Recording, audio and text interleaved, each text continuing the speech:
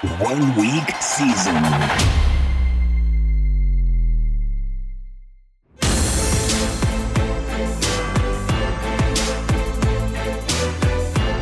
NFL Edge Audio. Panthers at Giants. Kickoff Sunday, October 24th, 1 p.m. Eastern, over under 43. Game overview by Pappy. The Giants run a fast-paced, inefficient offense. Poor game environment is the biggest obstacle to DFS success. Sam Darnold and Robbie Anderson cost $10,800 to stack on DK. Chuba Hubbard is underpriced for his role in a strong matchup. How Carolina will try to win. The Panthers entered this game a disappointing 3-3 after starting the year in a dominant 3-0 fashion. The rub? The Panthers played the Jets, Saints, and Texans in their first 3 games. Since their unbeaten beginning, the Panthers have dropped 3 straight games against better competition, losing close contests to the Cowboys, Eagles, and Vikings. That lights-out Panthers defense that gave up 10 points a game to start the year failed to hold any of the Cowboys, Eagles, or Vikings to under 21 points. The Panthers were underrated to begin the year, overrated after their first 3 games, and they are currently sitting around what their expected outcome should be the rest of the way. Matt Rule is in a tough spot, sitting at 3-3 after expectations were artificially inflated by the Panthers' early season schedule. His best player, Christian McCaffrey, hit the IR and is out until at least week 9. Since the loss of CMC, the Panthers have been struggling to find their identity on offense. They played an average situation neutral pace, 17th, but are willing to speed up when losing, 7th place, and slow down when winning, 23rd. The Panthers want to run a balanced offense and see how the game goes before deciding on their level of aggression. The Giants are weaker against the run, 27th in DVOA, than the pass, 22nd in DVOA. But the gap isn't drastic, and I doubt it would influence the Panthers' approach anyway. Expect the Panthers to start balanced before deciding on how they want to attack based on what is working and the game situation. How New York will try to win. The 1-5 Giants have been a disappointment against their moderate expectations to start the year. No one had this team as a contender, but their roster has enough talent to compete. The Giants coaching staff is certainly hoping for an injury mulligan, and while the G-men have seen more than their fair share of the training room, that isn't the reason they are underperforming their talent level. The Giants are a poorly coached team led by Patriots disciple Joe Judge. All the Patriots coaches are overrated due to results achieved with the greatest QB of all time, and former Jerry Jones lapdog Jason Garrett. The Giants are playing fast, 7th situation neutral pace. They play even faster when they're losing, 3rd pace when trailing, but they are running a lot of inefficient plays. The Panthers are easier to run on, 18th in DVOA, than to pass on, 7th in DVOA, creating a mini run funnel. It would make sense for the Giants to probe the weaknesses on the ground, but since Jason Garrett doesn't know whether to sneeze or fart most weeks, don't expect a significant game plan adjustment. Coming off 2 blowout losses, expect the G-men to try and throw the ball early in hopes of showing their annoyed home crowd that they still have fight left in them, rather than attempting to attack the strategic weakness of their opponent. Likeliest game flow. This game has a low 43-point total, which reflects the lackluster scoring environment expected. The Panthers opened as 2.5-point favorites before being quickly bet through the 3. The half-point line move is significant because of the number, and if the line continues to 3.5, that would be an indicator that the Panthers are going to control this game. The most likely game flow is that both teams attempt to stay balanced while waiting for their opponent to force a reaction. The game should stay close, with the Panthers willing to pull away in the second half and forcing more aggression from the Giants. Jets at Patriots. Kickoff Sunday, October 24th, 1 p.m. Eastern, over under 42.5. Game overview by Pappy. This game could mirror their prior Week 2 affair. The Jets' offense is expected to struggle. The Patriots' passing volume will likely be limited by game flow. The best DFS play from this game is a defense. How New York will try to win. The 1-4 Jets haven't been good this year, but they have shown signs of life in the last 2 weeks. After starting an uncompetitive 0-4, they stunned the Titans in overtime before losing a 1-score game to the Falcons. The Jets play slow when it's close, 25th situation neutral pace, and slow when they're losing, 18th pace when trailing, but speed up when they're winning, 2nd fastest pace when leading. Yeah, that doesn't make much sense. The Jets are still searching for their identity as Zach Wilson figures out the NFL. The Jets have figured one thing out, though. They are a lot more competitive when they reel in Zach Wilson. This strategy makes a lot of sense since Wilson has yet to complete an NFL game without throwing the ball to the other team. It's hard to win games when your QB has thrown 9 interceptions in 5 games. Expect the Jets to try and play hide the INT machine QB until the scoreboard forces them out of their game plan. How New England will try to win. Bill Belichick's Patriots come into their second game with the confused Jets at a disappointing 2-4. They've absorbed losses against the Dolphins, Saints, Bucks, and Cowboys, while only narrowly defeating the Texans. Their lone confident victory came against these Jets in Week 2. If the Patriots play the Jets every week, it'll be like Brady never left. The Patriots did lose 3 of those 4 games by 1 score, dropping last week's game in a heartbreaking fashion in overtime. The Patriots aren't far away from being 5-1, but I'm sure it doesn't feel that way in their locker room right now. Belichick is an adaptable coach that is willing to relentlessly attack the relative weakness of a defense. The Jets can be attacked through the air, 23rd in DVOA, or on the ground, 17th in DVOA, which will allow the Patriots to proceed in whichever manner they see fit. Belichick has shown enough trust in Mac Jones to come out passing. There's a good chance they mirror their Week 2 game plan, leaning pass heavy early before using their running game to salt away the game in the second half.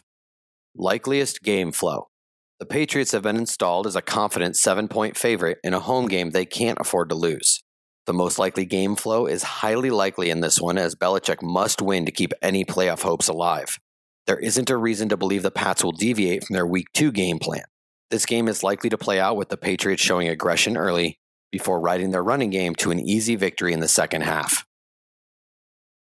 Chiefs at Titans. Kickoff Sunday, October 24th, 1 p.m. Eastern, over under 57.5. Game overview by Hilo. The field might struggle to attack this game optimally, as in, it isn't as simple as each team should smash, so let's build all our rosters around this spot. Thinking through the potential game scripts and scenarios gives us a significant edge for the highest profile game of the week, which will be done in the DFS interpretation section below. That said, Patrick Mahomes, Tyreek Hill, Travis Kelce, and Derrick Henry are all set up well in this game, with ancillary pass catchers from each side viable in rosters that cater to various potential game environments. How Kansas City will try to win. The 3-3 Kansas City Chiefs go on the road to face a potential playoff opponent in a game that could decide the playoff home team. To say this game has more meaning than your typical Week 7 matchup is an understatement. In their first game without second-year starting running back Clyde Edwards-Helaire, the Chiefs passed the ball at a 64% situation-neutral clip, right in line with their 62% marks over the course of the first 6 weeks. Darrell Williams filled in as the primary ball carrier and saw a massive 25 running back opportunities and route to almost 24 fantasy points. But, here's the but, he did so on the backs of 2 short touchdown plunges, 3 and 1 yard scores, and a putrid 3.0 yards per carry. Don't be fooled into thinking he will somehow evolve into the primary focus of this offense. That honor rests squarely on the shoulders of Patrick Mahomes. Since the rush-to-pass ratios have remained fairly consistent for the Chiefs this season, the biggest influence on expected volume for each lands on the total number of offensive plays the Chiefs run from scrimmage. And since they boast the most efficient offense in the league, capable of scoring fast and sustaining drives, the most impactful metric to their total offensive plays run from scrimmage in games has been how quickly their opponents can score. This is an important idea when considering the various ways this game can play out, which we will get into more below. As alluded to earlier, we should expect Darrell Williams to act as the primary ball carrier, with Jerick McKinnon spelling him in a change of pace and third down role. McKinnon has seen snap rates of 31 and 28% the previous 2 weeks, the week CEH got hurt and the week after he was placed on IR, which is a solid projection for Week 7. In those 2 games, he saw opportunity totals of 3 and 7. There is nothing in the metrics that hint to an expanded role here, leaving him out of consideration for fantasy purposes. Darrell Williams' volume should be considered a direct result of the number of offensive plays run from scrimmage by the Chiefs, as their week-to-week pass-to-rush rates have remained fairly sticky. Similar to the expected volume of the running backs, Patrick Mahomes' pass volume is highly reliant on the total number of offensive plays the Chiefs are able to run, more so than game environment. Since that volume relies so heavily on how quickly opponents are able to score on the Chiefs, because the Chiefs rank dead last in the NFL in defensive drive metrics like yards allowed per drive and drive success rate allowed, paired with the fact that the Titans' offense is so heavily built around the run and their running back is capable of breaking off chunk gains on every touch, we start to see a clearer picture regarding the optimal way to approach this game. Tyreek Hill has seen 12 or more targets in 3 consecutive weeks, while Travis Kelce has seen double-digit looks in 3 of the last 4 contests. These two represent 50.5% of the team's target market share to date, highlighting just how involved they are on a weekly basis. Behind Hill and Kelsey, Demarcus Robinson and Mecole Hardman each typically play between 60 and 80% of the offensive snaps and should be considered high ceiling, low floor plays. Byron Pringle has not seen a substantial boost to snap rate this season as many thought he might, and should be reserved for deep MME play. How Tennessee will try to win. 5.2. That's the yards allowed per rush from the Kansas City defense this season. Browns, Ravens, Chargers, Eagles, Bills, and the football team. Those have been their opponents. Those teams rank 2nd, 24th, 15th, 21st, 8th, and 18th in adjusted line yards on offense this year, indicating that the poor yards allowed per rush from the Kansas City defense is not simply a factor of teams they have played to this point. Tennessee holds the league's 6th highest situation neutral rush rate through 6 weeks, a year after finishing 3rd highest. The Titans have a running back named Derrick Henry, who leads the league in rushing, after leading the league each of the last 2 years. It is no secret how the Titans will attempt to win this game. The only question becomes how deep into it they'll be able to stick to that plan of attack, considering their own shortcomings on defense. 27th in DVOA against the pass does not bode well against the Chiefs. The matchup on the ground yields an elite 4.66 net adjusted line yards metric, but the Titans are likely to be without perennial all-pro tackle Taylor Lewan after he was carted off the field in Week 6 with a scary-looking head injury that was ultimately deemed a concussion. We all know the drill by now. Derrick Henry, by the numbers, gets better as the game progresses. This should primarily be attributed to the beating he inflicts on opposing defenses over 4 grueling quarters of play. I would say the injury to Anthony Hitchens is a big deal for the Chiefs, but that simply isn't the case. Hitchens is one of PFF's worst-graded linebackers in the league this season. Although not typically thought of as the main cog of the offense, pass game could see a boost to volume depending on game script.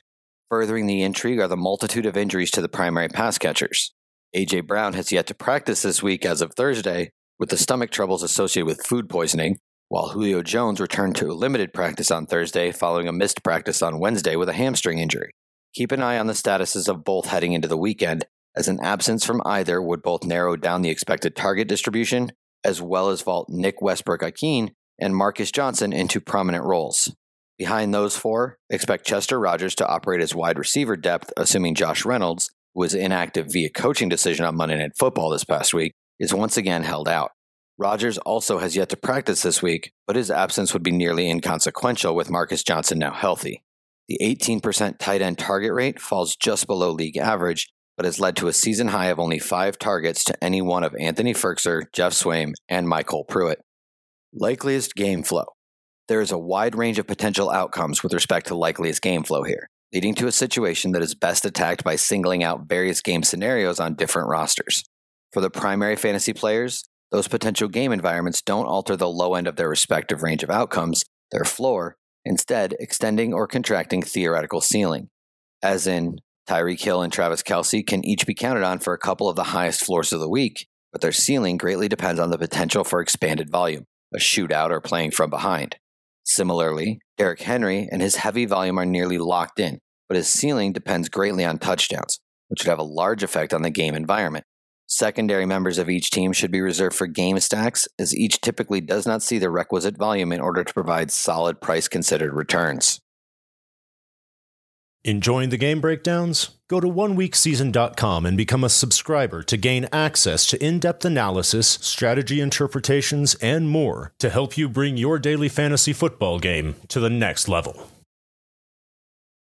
Washington football team at the Packers. Kickoff Sunday, October 24th, 1 p.m. Eastern, over under 48.5.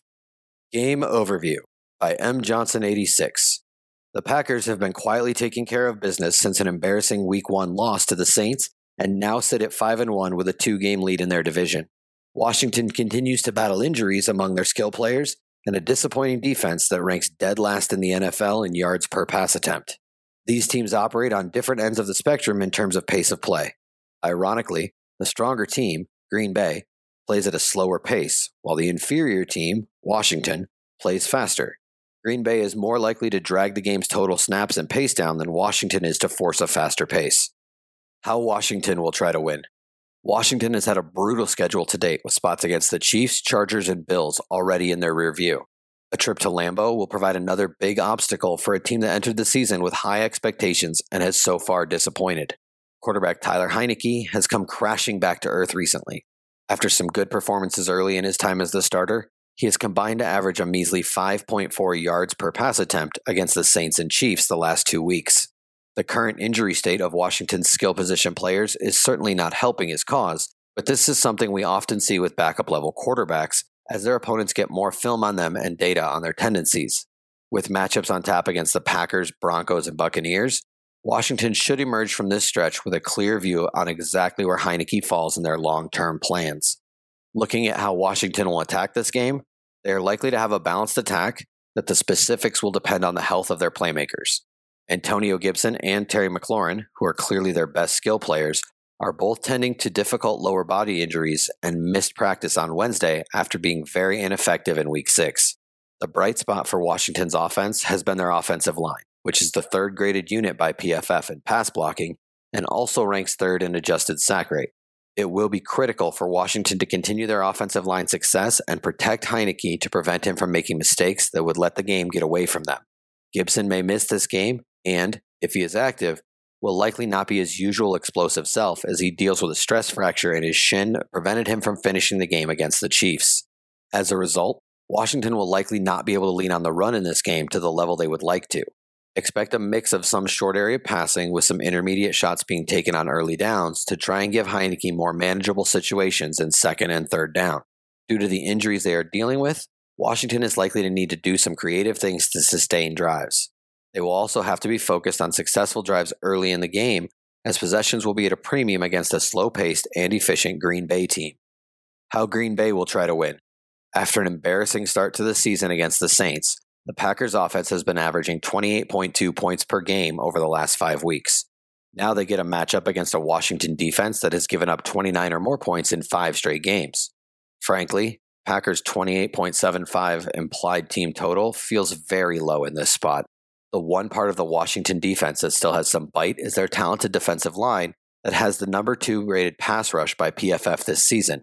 Unfortunately, Washington also has PFF's 31st rated coverage unit, and the Packers' offensive line is rated 9th in pass blocking grades, which should allow them to give Aaron Rodgers enough time to pick on them whenever he feels like it.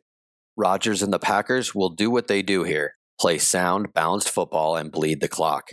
In matchups like this, Rodgers is likely to do a lot of damage in limited volume against Washington's 28th rated DVOA pass defense. The Packers have shown no interest in moving away from their balanced to run-heavy approach, and a matchup against a struggling football team certainly won't force their hand. Rodgers will definitely take his shots against the secondary, but he will be so efficient when he throws that it may limit the passing offense's volume. This is a team on a mission who will play at their typical methodical pace and try to get out of here in one piece once they feel the game is in hand. Despite the presence of their MVP quarterback, the Packers play at the 6th slowest situation-neutral pace and also throw the ball at a below-the-league average rate in neutral situations. Likeliest game flow. The Packers should control this game from the start. The defending MVP against a pass defense that is currently dead last in yards per pass attempt allowed is a recipe for trouble. With the Packers likely to have success from the start and Washington having so many question marks on their offense, it is likely that this game is controlled by the Packers, which means it will be slow-paced.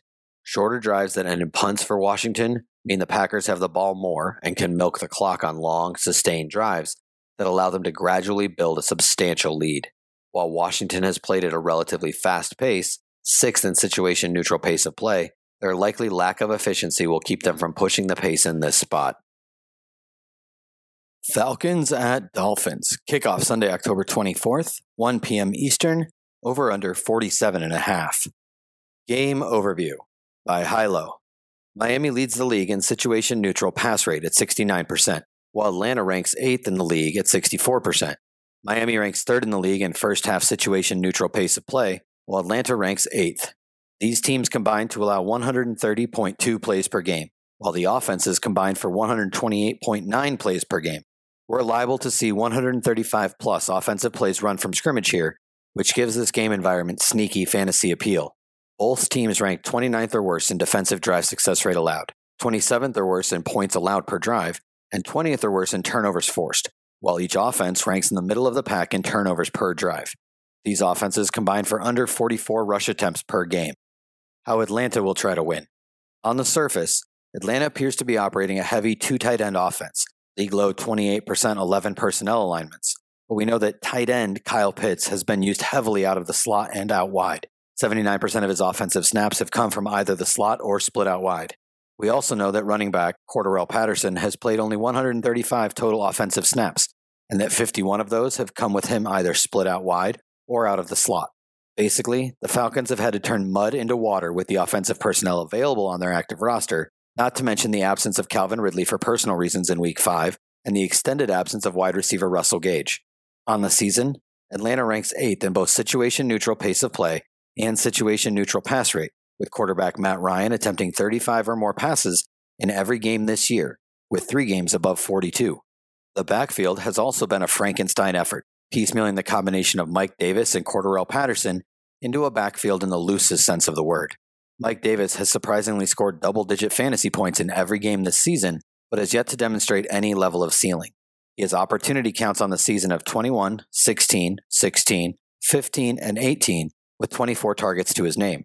Patterson has played far fewer snaps, but has seen at least 6 targets in all but 1 game. The two have combined for 7 total touchdowns on the year, 5 of which have come through the air.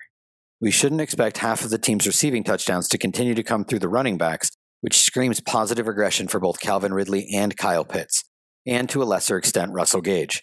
We should expect the Falcons to score here, and it is likeliest for those scores to come through the air, leaving both Pitts and Ridley in an excellent position to improve upon their modest-to-date production. That likelihood gains further traction should Byron Jones and or Xavier Howard miss their second consecutive game this week. Head coach Brian Flores historically utilizes heavy blitz rates on second and third downs, with high levels of cover zero man coverages on later downs. This tilts the expected success rates through the air towards an already low intended air yards average, meaning the Falcons are likeliest to achieve success over the areas of the field they are already attacking heavily. How Miami will try to win. The Dolphins have made good on their obvious plan to focus on the passing game after their offseason moves, ranking first in the NFL in situation-neutral pass rate over the first 6 weeks. They have played at the league's 3rd fastest first-half situation-neutral pace of play and the 5th fastest overall pace of play to start the year. The overall offensive production has been heavily influenced by injuries up to this point, with all of quarterback Tua Tagovailoa, wide receivers Devontae Parker, Will Fuller, and Preston Williams, and cornerbacks Byron Jones and Xavier Howard all missing time. The injury information we currently have out of Dolphins camp is rather limited, considering the team only held a walkthrough on Wednesday. Any absences from the aforementioned pieces are likely to either narrow the expected target distribution or increase the likelihood of pass production against in the case of the cornerbacks, who each missed last week with multiple issues. The Dolphins' backfield is a veritable mess. All of Myles Gaskin, Salvon Ahmed, and Malcolm Brown typically see enough snaps to sap the life from all parties, which came to its most ugly head last week when no back saw more than 36% of the available offensive snaps. There also seems to be no rhyme or reason to the changing dynamics of the backfield. What we know is this: Gaskin has seen exactly 5 or 6 targets in 4 of 6 games, Ahmed has seen exactly 2 or 3 targets in 5 of 6 games, and Malcolm Brown has 4 total targets on the season. Gaskin has seen double-digit rushing attempts in only 1 game this year, while Ahmed and Brown typically combine for 10 to 12 rush attempts of their own. The bottom line is matchup almost doesn't matter here, but the matchup yields a mediocre 4.12 net adjusted line yards metric held down by Miami's 29th ranked marks. The primary appeal and primary means for attack from this offense comes through the air. On the season, Tua holds a moderate 8.0 intended air yards per pass attempt and 6.2 completed air yards per completion, which is highly influenced by a small sample size and injuries to his pass catchers.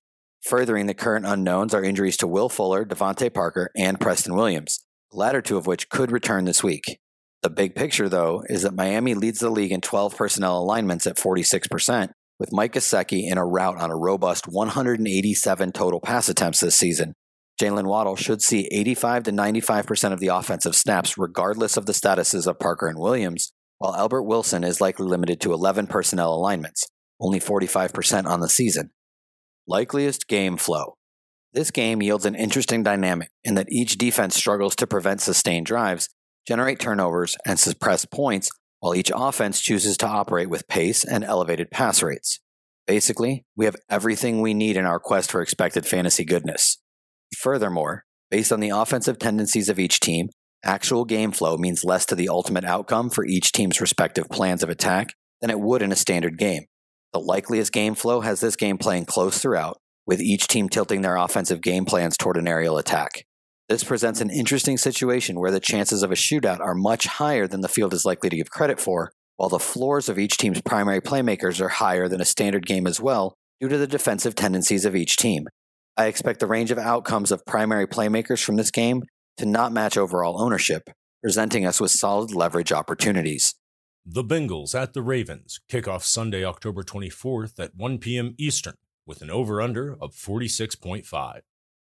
Game Overview by M. Johnson 86.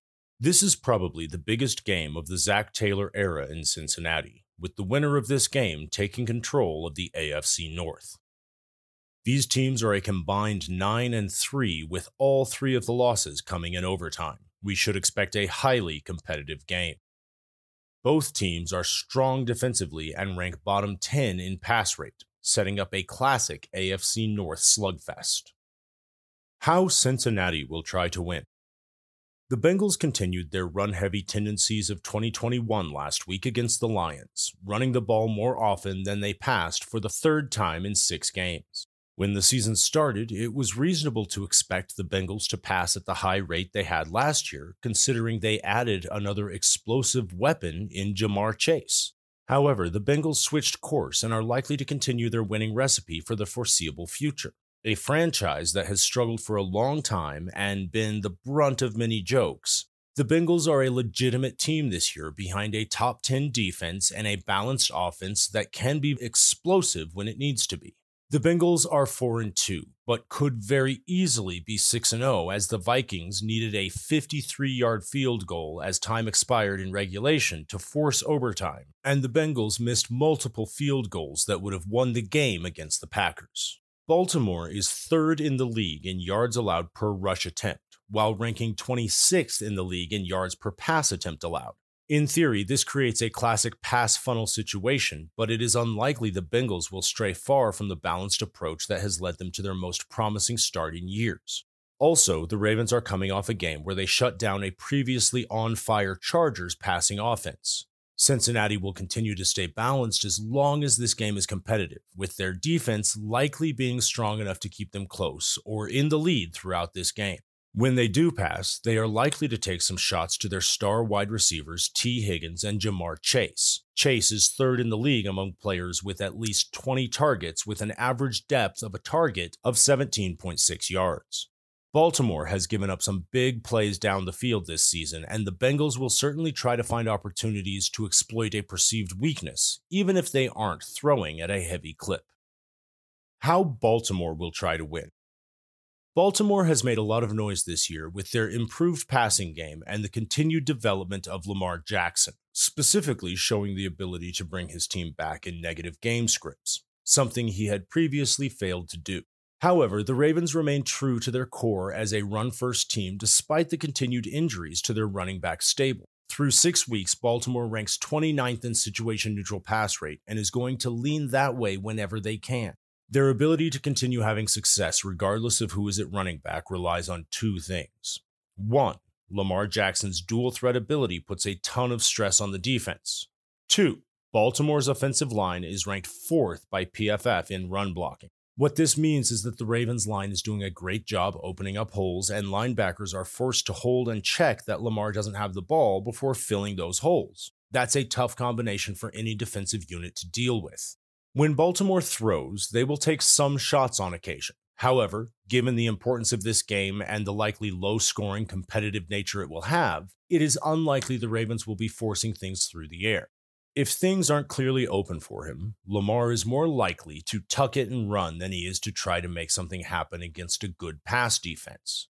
Cincinnati is 8th in pass defense DVOA and has PFF's 7th-rated coverage unit. The Bengals are also likely to lean on their cover 2 and cover 3 defenses, which they run at a top 10 rate in this spot, rather than playing much man-to-man and turning their backs to Lamar. In theory, that would serve to limit big plays for the Ravens' passing game, while also keeping Lamar from busting off long runs. In reality, good luck tackling Lamar in the open field. The likely heavy amounts of zone coverage will, however, force the Ravens to attack spots on the field and sit down in open windows, which should keep their passing game from having an explosive day, similar to how the Chargers defense played them last week. Likeliest game flow. This game sets up as a classic AFC North slugfest. Both teams rank bottom 10 in the league in both situation-neutral pass rate and situation-neutral pace of play. Cincinnati actually ranks dead last in that category. Both defenses are solid and both teams have had success this year, making it unlikely that either breaks from their tendencies here in what amounts to a critical game for the outcome of the AFC North. The Steelers and Browns are both 3-3, but the Browns have been torn apart by injuries and the Steelers look nothing like a contender as they try to hide what has been their franchise cornerstone for well over a decade in Ben Roethlisberger. If the Ravens can win here, they will have a 2-game lead over the Bengals and hold the tiebreaker. A Bengals win would result in a tie between these two teams at the top of the division, with Cincinnati holding the tiebreaker for the time being. Both coaches believe in their philosophies, strategies, and personnel, which means that we will likely just see both teams square up and give their best shot of being who they are in this critical contest. Scoring and yards are likely to be at a premium on both sides of the ball here. Enjoying the game breakdowns? Go to oneweekseason.com and become a subscriber to gain access to in-depth analysis, strategy interpretations, and more to help you bring your daily fantasy football game to the next level. The Lions at the Rams kick off Sunday, October 24th at 4:05 p.m. Eastern with an over-under of 50.5. Game Overview by Hilo. One of 4 lopsided expected game environments on the week, but there just might be some hidden, and maybe not so hidden, fantasy goodness here based on Detroit's fast pace and pass-heavy second-half offense. Each coaching staff should be expected to keep the foot on the gas throughout this one, regardless of game flow. Players from this game are unlikely to go completely overlooked, but the large spread and nuanced, maybe even muted aggression from each team lends itself to an intriguing setup, one that is likely to go under-owned relative to fantasy expectation. The Lions lead the league in second-half pass rate, a boon to the game environment overall. How Detroit will try to win. The best way to describe what head coach Dan Campbell is trying to instill in Detroit is smash-mouth football. He wants to out-effort every team on both sides of the ball. Unfortunately, he was dealt a 7-deuce offsuit when it comes to the talent on his roster. Effort can only go so far in this league. A little bit of bar trivia to highlight just how bad this team has been this season. The Lions are one of only 2 teams who have yet to play with a lead of 7 or more points through 6 weeks. The other one being the Washington football team, which surprised me as well. With the ball, Detroit opens games at a snail's pace, 28th ranked situation-neutral pace of play, but open up their offense when they need to. Second fastest second half pace of play, and 8th fastest pace of play when trailing by 7 or more points. Good news for hunting upside in game environments. Their situation neutral pass rate in the first half of games is a 29th ranked 54%, which jumps all the way up to the most pass heavy offense in the second half of games, 75%. This, again, is excellent news when we're looking for game environments to attack, as it gives us a good environment for their opposition to pick up extra plays run from scrimmage later in the games. This also tells me that Dan Campbell and his Lions are not likely to roll over at any point in the season, and will fight tooth and nail until the final whistle blows. The Lions averaged just 22.8 rush attempts per game due primarily to the extreme negative game scripts they have found themselves in thus far, which is unlikely to change here. Running back DeAndre Swift has gone from lead back status to borderline elite workload over the last 3 weeks, averaging 75% of the offensive snaps over that time.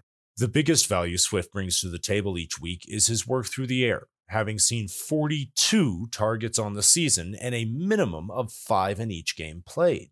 Jamal Williams saw his lowest opportunity total of the season last week at 5, but had seen between 10 and 18 running back opportunities in every game up to that point. The matchup on the ground yields a modest 4.085 net adjusted line yards metric, but the Lions just lost standout offensive lineman Frank Ragnow for the season after he underwent surgery on his toe.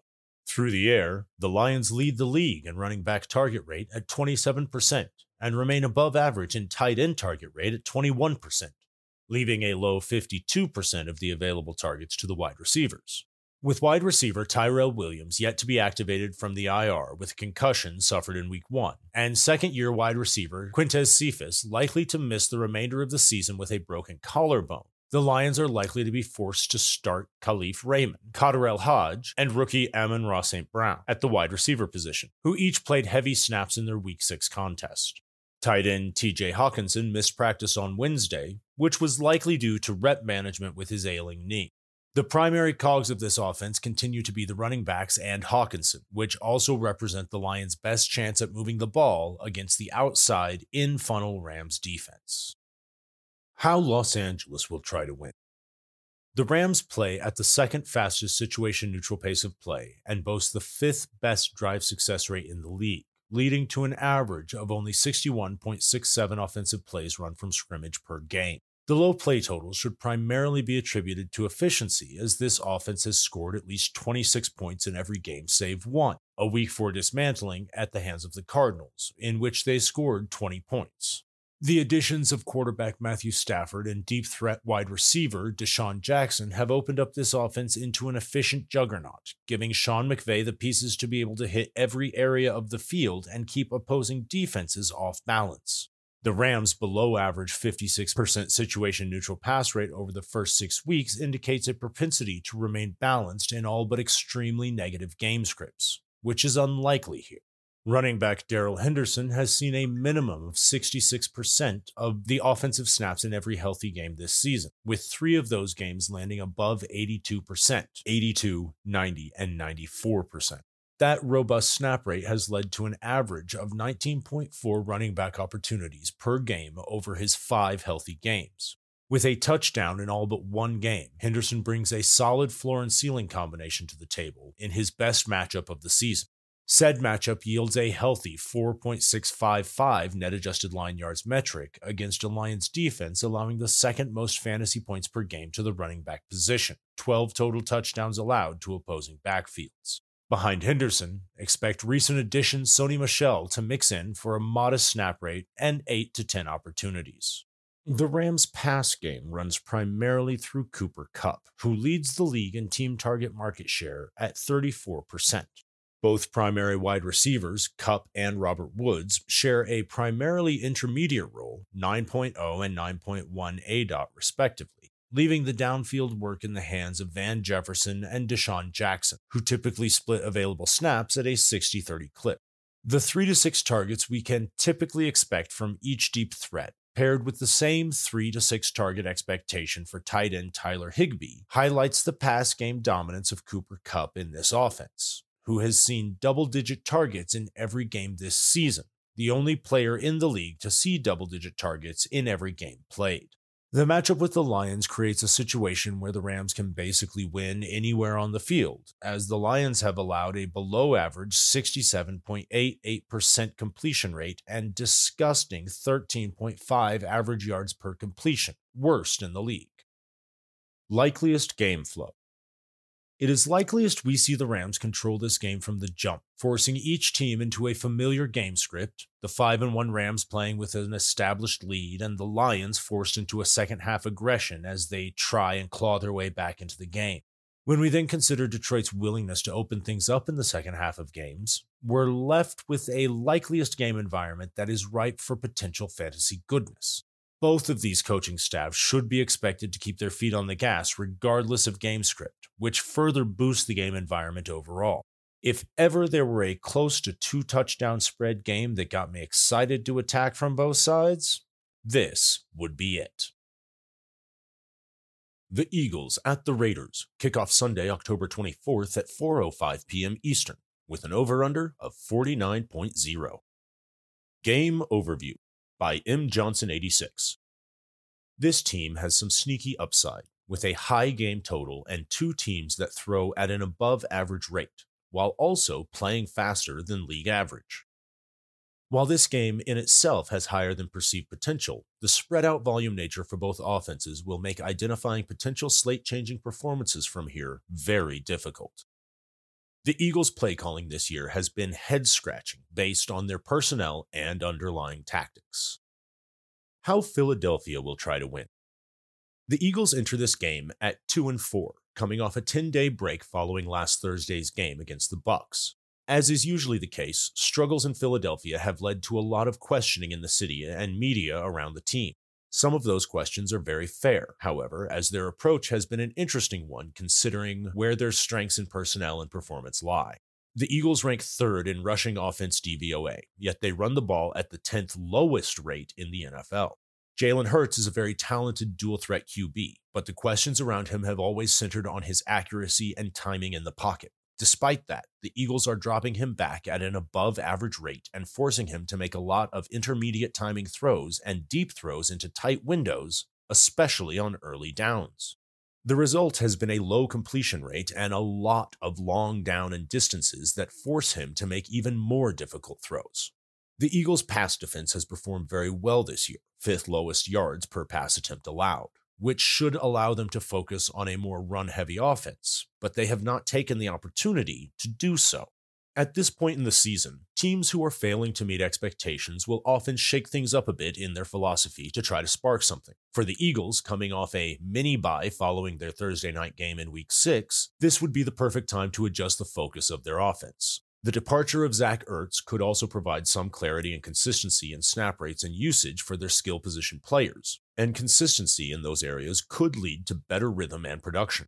Dallas Goedert will now play almost every TE snap, and the Eagles' trio of wide receivers, Devonta Smith, Jalen Reagor, and Quez Watkins, should all play most snaps, as the Eagles' base 11 formation should be consistent from here on out. They also have a trio of runners in their backfield, with QB Jalen Hurts and running backs Miles Sanders and Kenneth Gainwell. The Raiders' run defense ranks 25th in yards per carry allowed and struggled to contain the dual-threat run game of the Ravens in Week 1. Miles Sanders is an extremely talented back, and the Eagles would be wise to at least try to get him more involved at some point before the season totally slips away from them. Sanders saw 20 opportunities, carries plus targets, in a big Week 1 win against Atlanta, but has only averaged 12 opportunities in the 5 games since. The Eagles have the 10th graded run-blocking offensive line in the NFL by PFF and could be returning All-Pro tackle Lane Johnson this week.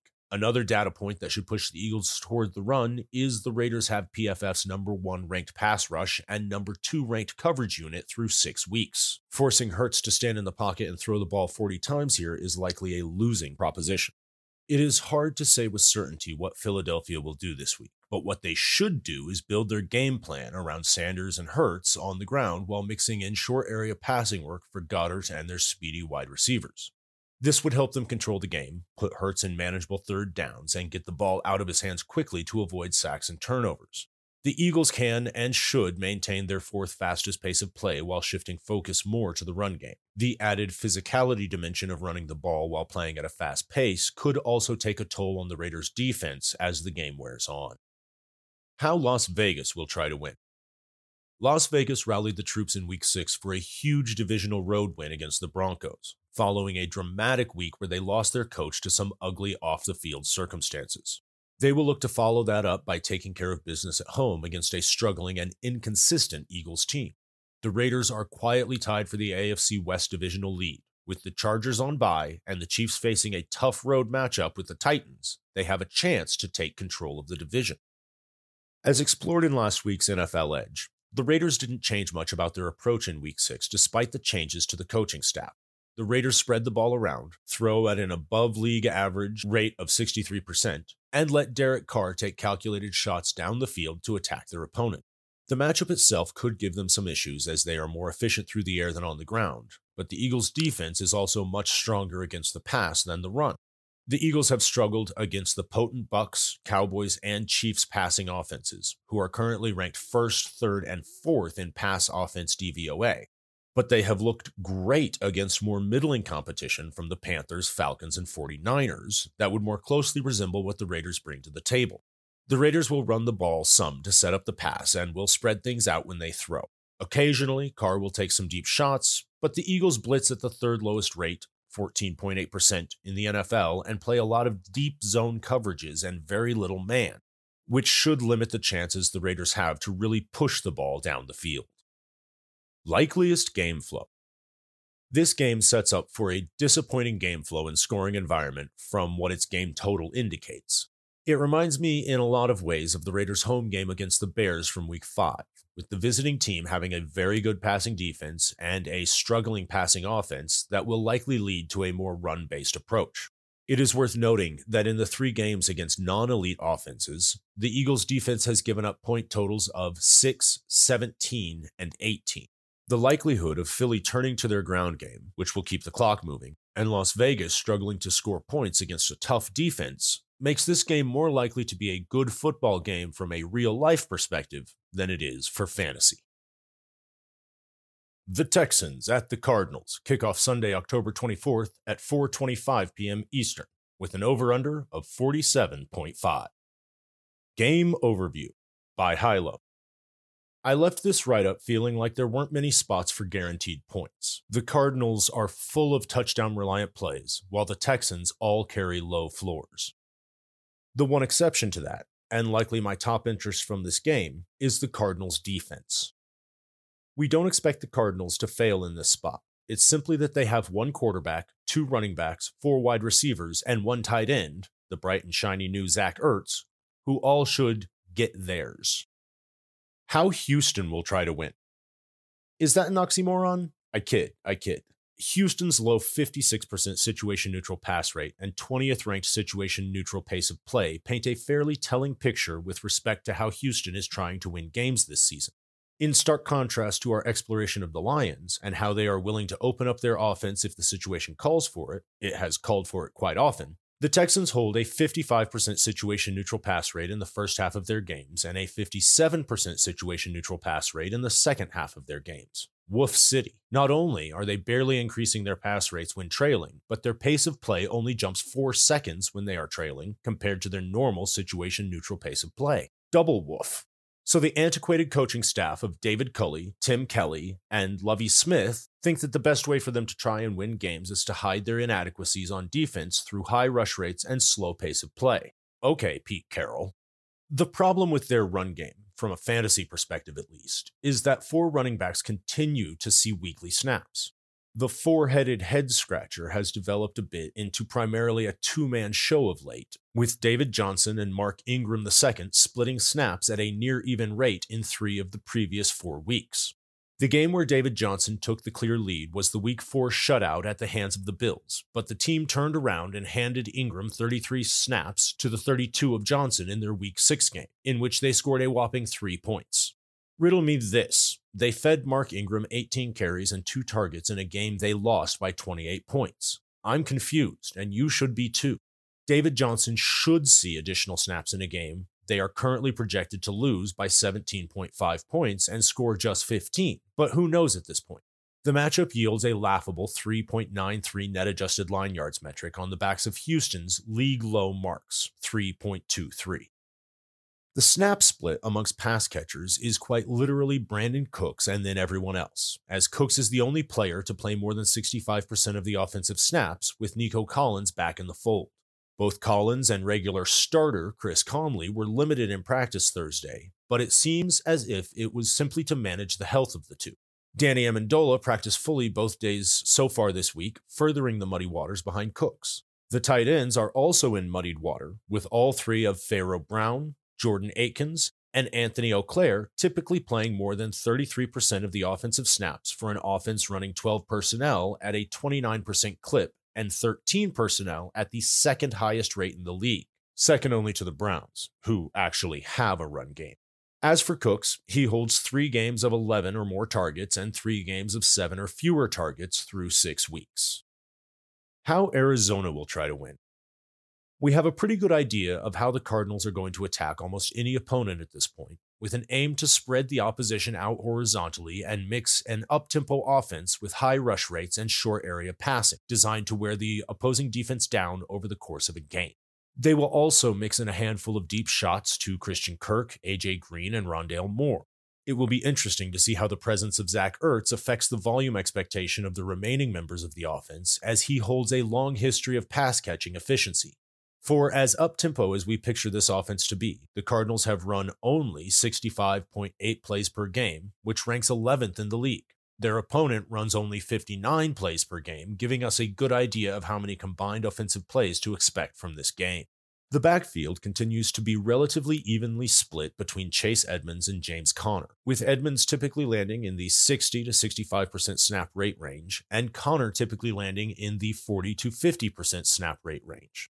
It is worth noting that in the Cardinals' 23-point victory over the Browns in Week 6, Conner outsnapped Edmonds 41 to 28. It is likely that story can be half attributed to the extreme positive game script and half attributed to the nagging shoulder injury Edmonds has dealt with over the previous 2 weeks. Either way, we should expect a slight bump to Conner's workload as the primary between-the-tacklers grinder on this offense.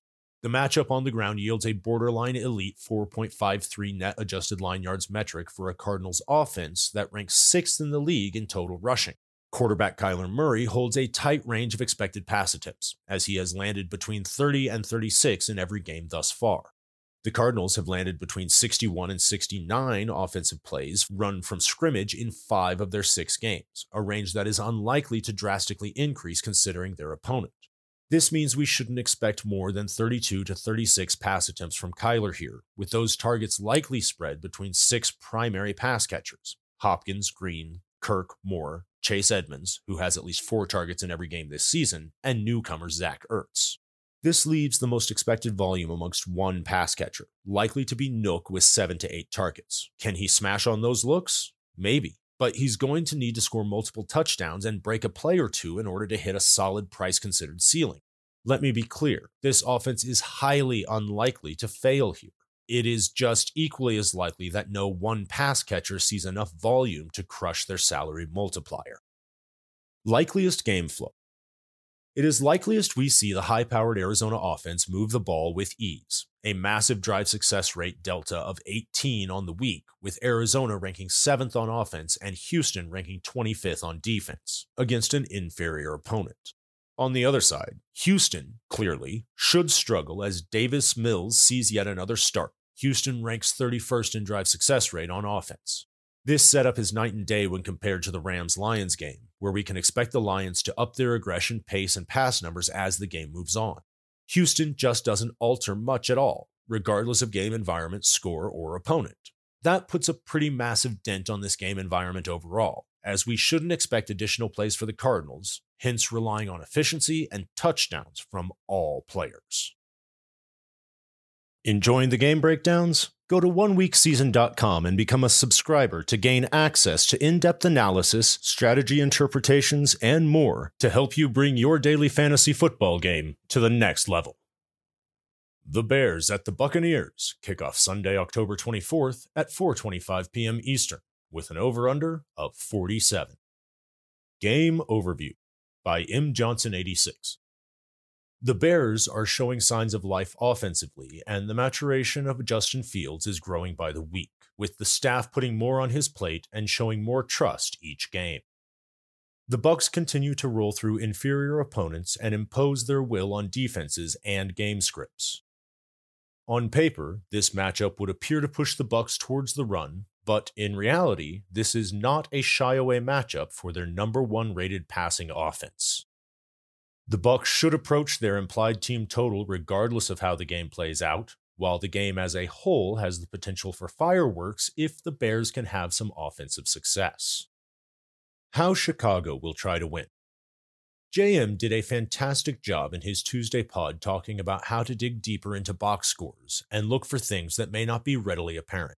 Much has been made about the Bears' run-heavy offense this season, particularly since Justin Fields took over as their starting QB. If you just glazed over the box score from Week 6, you would think it was the same old story for the Bears as Fields attempted 27 passes with the Bears running the ball 26 times. However, if you dig deeper and/or watched the game, there are some different takeaways that we can find. On paper, the Bears ran the ball 14 times and passed 14 times in the first half. However, 3 of those runs were scrambles by Fields on called pass plays, One was a shovel pass to Cole Kmet that was ruled a backward pass and therefore scored as a run, and there was a pass interference penalty on Green Bay that doesn't show up in the box score. So in reality, the Bears called 19 pass plays to 10 run plays in the first half of a competitive game. Halftime score was 10-7. After going a bit more run-heavy during the third quarter, Fields led the Bears on an impressive fourth-quarter drive to cut the Packers' lead to 17-14. On that drive, Fields was 5 for 5 for 64 yards and a TD, also adding a 14-yard scramble. Fields also led the Bears on another drive after the Packers scored to make the score 24-14, quickly taking the Bears down to the Packers' 32-yard line before a couple of sacks short-circuited things and effectively ended the game. Actually watching the game and understanding the box score shows us that the Bears are starting to show trust in Fields earlier in games and that he is getting more comfortable pushing the ball down the field and playing in situations where the team needs to be more aggressive late. Both of those takeaways are very good signs for Fields' development as a QB and will be critical to this week for the Bears. Don't get it twisted. The Bears certainly do want to be able to run the ball and have that as part of their identity. However, this week, against the Bucs' top 5 run defense, that won't be much of an option. Opponents barely even try to run on the Bucs. The last 3 weeks, their opponents have had a combined 22 running back carries, 6 for the Patriots, 7 for the Dolphins, 9 for the Eagles. Even the week before against the Rams, it was a similar story. The Rams ran the ball 22 times total, but threw it at a 35-12 pass-to-run ratio before building a 3-score lead in the second half. The Bears will either follow the game plan that every other team has shown and turn very pass-heavy early on, or they will try forcing the run early, likely with very little success, and be forced to abandon the run altogether once they fall behind. Last week's play calling and usage suggests that they are trusting Fields more and will be more likely to attack the Bucs' beat-up secondary than most people will be expecting. How Tampa Bay will try to win. The Bears have a very good defense, ranking 7th in the league in DVOA, while statistically being stronger against the pass than the run. However, the Bucs are not a team that is blindly going to be forced into a particular mode of functioning by an inferior opponent, which the Bears clearly are. This matchup is similar to the last 2 games for the Bucs, a solid defense who rates better against the pass than the run. Over the course of those 2 games, the Bucs held similar to their usual tendencies with 67% and 60% pass rates, respectively. We should expect more of the same here. The Bucs will run often enough to keep the defense honest and open up the passing game, but this offense is built on Tom Brady and his incredible receiving core. The Bears rate well in pass defense by DVOA, but have not played a schedule of particularly explosive passing offenses, something that shows up in their 30th ranked coverage unit by PFF grades.